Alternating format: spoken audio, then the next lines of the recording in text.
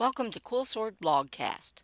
America may be a bit crazy, but the crazies don't speak for America. Unless you're a Democrat, of course. How's that working out for you, Bud Light? Do you really think a Super Bowl commercial is going to make any difference to the people you refuse to apologize to? You know, your customers? Oh, let's be fair. There are plenty of Republicans who are convinced that arguing on Facebook is a blow for freedom. Well, okay, so maybe it is a little. But really, do you think calling people names on social dysfunctional media is going to change hearts and minds? Honey, not vinegar, is the bait for flies. Besides, just like our Democrat brothers, there will come a day when we have to eat our words. Better sweet than sour, capiche? The fun part of America is that we can have knockdown drag-out fights over the dangdest things, and then go have a beer together. We had a nice quiet patch of politics there for a while, and we're a bit out of practice. Mostly, we scare the crap out of our own kids who've never seen live people fuss over things without escalating it into a tragedy. Video games may not be a great way to raise your kids. Just saying. Not America's first mistake and won't be our last. We have a habit of finding out if it works or not by trying it. We can tell you not to try that with electricity and gunpowder. Don't ask us how we know. In a way, being raucous and freewheeling is a big advantage. We're next to impossible to predict. Every time other countries are convinced we're doomed, we stand up, shake off the dirt, and ask if they want to go out for a beer. The Aussies are our closest cousins in that respect, but I think we confuse them as well when we do the exact same thing in our political sphere. American tolerance for chaos is unrivaled. The truth is, we aren't chaotic. We have a political system that is a rigorous mix of boxing ring, trampoline, and baseball diamond. Looks crazy and the rules are weird, but everyone gets a chance to play, and we all go to the barbecue afterwards. The American system is designed to prevent tyranny and to allow discourse.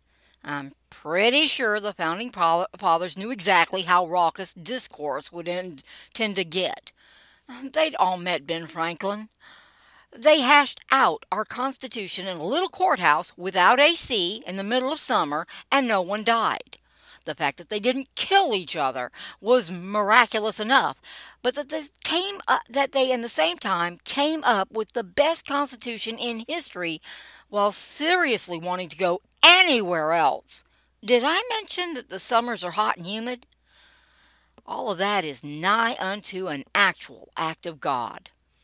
We do get our political DNA honest. The pictures in the museums don't do the founding fathers justice.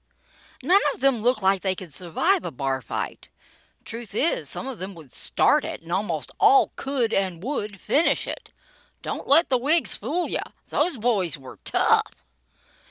Which is why they designed a lovely civil system that could handle a bar fight or two itself. U.S. polity can be all dressed up and civilized, and it can be bare-knuckled and bare-chested, often within minutes of each other. This really is normal. The only way to prevent tyranny was to balance between the various political forces, not just the powers between the branches of government, but power between the Fed and state governments, between the people and the Fed, the people and the states, and whatever else happened to show up.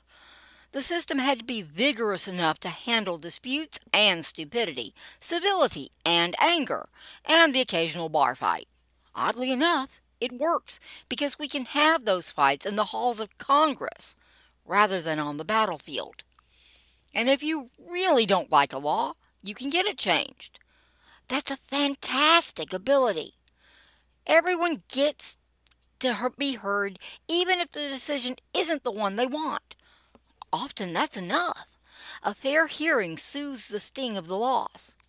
If not, there's always round two. We have a lot of ways to fight our government as well as each other. So yes, we're a bit crazy. But there's crazy and there's actually crazy. We're not that, nor do the actual crazy speak for us. This is another reason America is often read wrong, sometimes even by Americans. We do fuss and fight a lot. Telling a fuss from a dangerous fight can be hard sometimes, especially considering how raucous we really are. The occasional bloody nose is just an excuse to buy an extra round. Once you see guts, it's time to call the ambulance. But the proverbial guts are hard to see, so yeah, it's understandable that people think America is in decline and we're about to have a civil war and collapse is imminent. Understandable, but wrong. The 2020s do bear a striking resemblance to another period of American history, the 1960s. Only difference is that today's upheaval is a faint shadow of its 1960s counterpart. Real race riots, Watts. Real college campus protest, Kent State. You know, the kind where the cops aren't there just to make sure that the protesters don't get splinters from their signs. Actual terrorist incidents on U.S. soil. Weather Underground and the Black Panthers, just to get you started. Yes, you have to look it up yourself.